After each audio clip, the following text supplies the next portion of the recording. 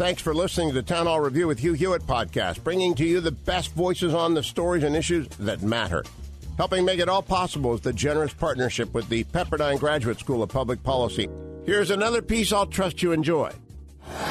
You know, fundamentals of our representative republic. You know, we're talking about democracy. We're talking about the Constitution. They want to shred the Constitution. They don't care about the Constitution.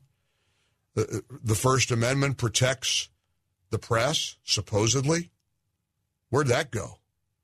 AOC's already talking about creating commissions to come after conservative media.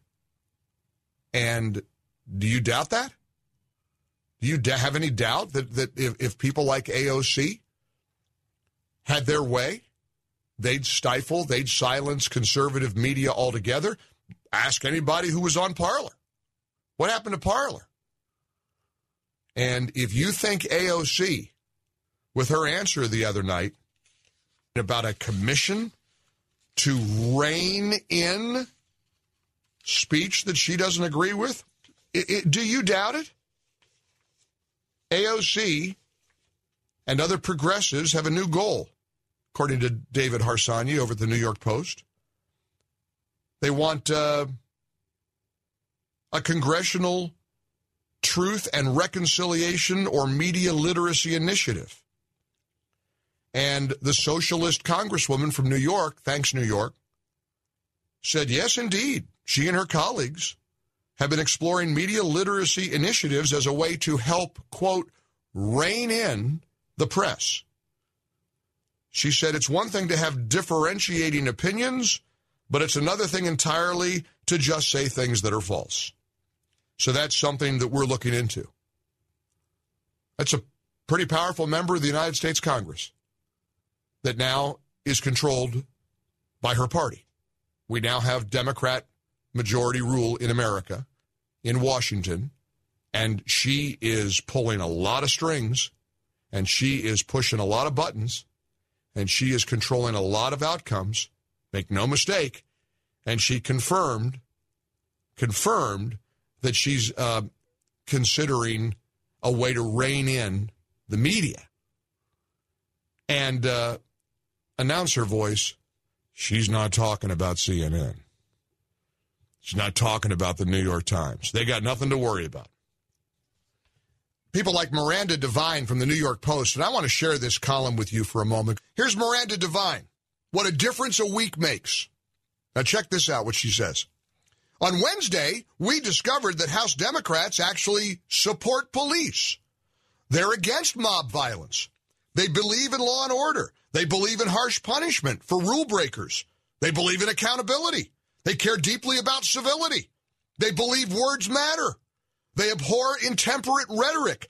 They're against coarse language. Fancy that. They believe in a peaceful transition of power, at least this time, as opposed to 2016. They believe in the Electoral College. They believe in the legitimacy of the people's vote. They believe in walls, at least when it comes to protecting their own place of work. They even believe in bringing in the National Guard to quell civil unrest, at least when it comes to preserving their own peace. They believe in guns, at least when their own safety is at risk. They revere American history and institutional norms. They honor the Founding Fathers.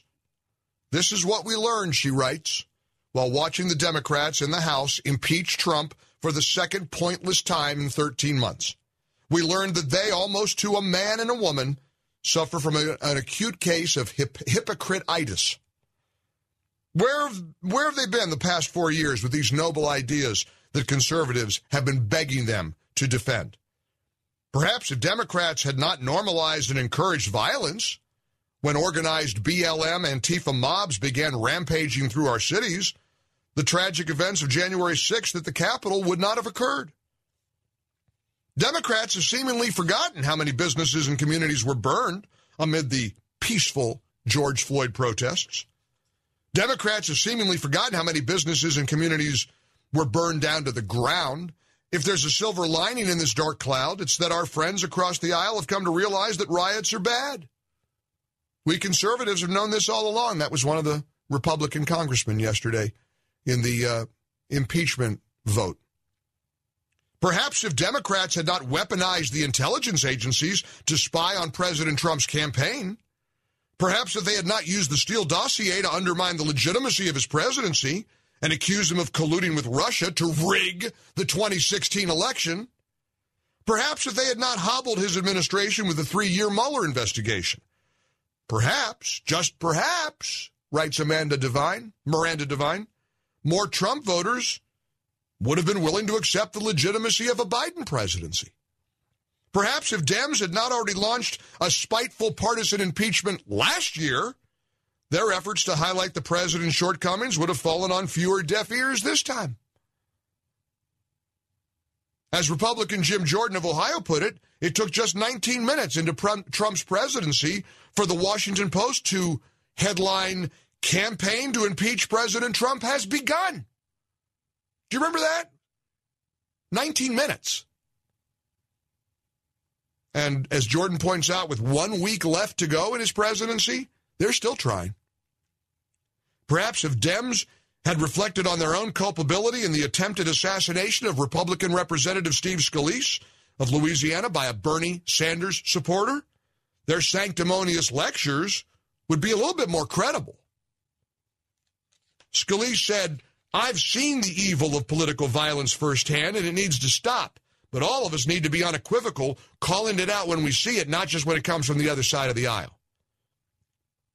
Perhaps if Joe Biden had not spent 2 years muscling up to Trump with threats like, "I'd smack him in the mouth and I'd take him behind the gym and beat the hell out of him," Biden's pitch for civility might be just a bit more palatable. Perhaps if Democrats had not spent the last 4 years calling Trump a dictator, authoritarian, Nazi, Hitler, white supremacist, anti-Semite, bigot, racist, hater, dangerous, demented, and insane, well, then maybe the hyperbole used against him yesterday might be a bit more effective. The Aesop's fable of the boy who cried wolf comes to mind, writes the great Miranda Devine at the New York Post. Democrats and their media handmaidens have spent 4 years demonizing Trump, using the most outlandish hyperbole their fevered imaginations could dream up. So when finally, at the bitter end, when he behaves in a way that angers even his most loyal supporters, there's nowhere left to go in the demonization department, she says. Hence the absurdity of yesterday's rhetoric in the House, as Democrats overreached yet again. Hence the absurdity of yesterday's process. White supremacy. Rashida Tlaib, that Lulu of Michigan, called him racist in chief. She is the one who screeched, "We're going to impeach the MFer," right? After the 2016 election. That's what I thought. Instead of impeaching the president, writes Miranda Devine, the House could have censured him and would have gathered a lot more Republican votes. His refrain since November about having won in a landslide, she writes, was reckless and diluted, but it had nothing to do with racism. And his speech at the Ellipse in D.C. on January 6th explicitly called for the crowd to peacefully protest. She asks, how was he to know that the Capitol would not be adequately guarded and the mob would so easily smash their way inside? Capitol Police had been left like lambs to the slaughter, in part because the cop-hating mayor of D.C., Muriel Bowser, wrote to the Department of Justice the day before the protests specifically to reject federal reinforcements. Well, what do you know? How about that? The flexible morality and selective outrage of the Democrats and their media boosters is so dishonest, it makes your head spin. She had an Instagram chat, because, you know, that's what she does.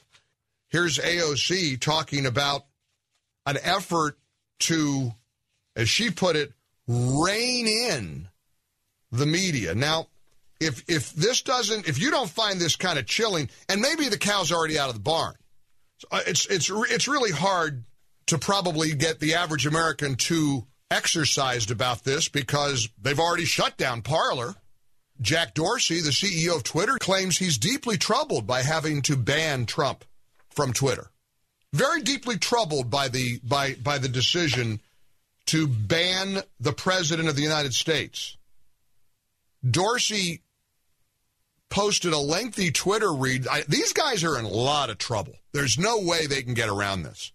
You can't pretend to be worried about suppressing social media in Uganda, but literally block and ban a sitting president of the United States. And Dorsey knows it. You don't think these guys are nervous? Listen to his statement. I do not celebrate or feel pride in our having to ban @real Donald Trump or how we got here. After a clear warning, we take this action. We made a decision with the best information we had based on threats to physical safety both on and off Twitter. Was this correct, he asks. You understand the official reason for banning Trump was because he referred to his supporters as American patriots. That's all he said. They felt that was code to insurrectionists. And number two, one-line tweet that the president sent out to those who've asked, I won't be attending the inauguration. That was interpreted as inciting violence. Which is, of course, another garbage, nonsense lie. Dorsey said, we faced an extraordinary and untenable circumstance.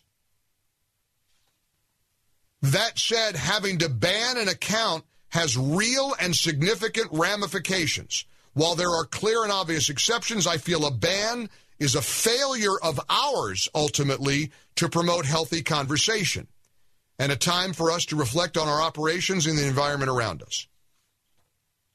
Now, you might ask yourself, okay, they're shutting down Parler. They're banning provocative people from the Internet. Ask anybody who's ever followed Alex Jones. He's gone. There's no Internet presence at all. They've shut down every platform possible. So they are picking and choosing. You could make the argument, well, they're private companies. They can do what they want. So what are you going to do about the press? What are you going to do the actual media that has been, in many occasions, very critical of Congresswoman Alexandria Ocasio-Cortez? Well, Alexandria Ocasio-Cortez seems to know what to do about it. I can say is that there's absolutely a commission that's being discussed, but it seems to be more investigatory in style rather than truth and reconciliation. And so I think that's an interesting concept for us to explore.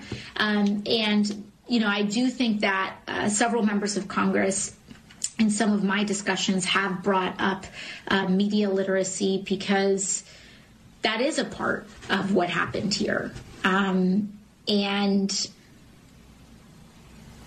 we're going to have to figure out how we rein in our media environment so that you can't just spew disinformation and misinformation. There's a real easy, quick question that any reporter could ask her and should.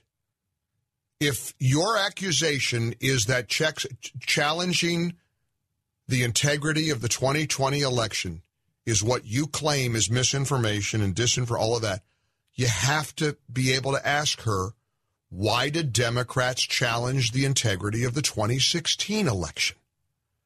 That's a logical thing. That's not provocative. I'm not trying to pour fuel on the fire.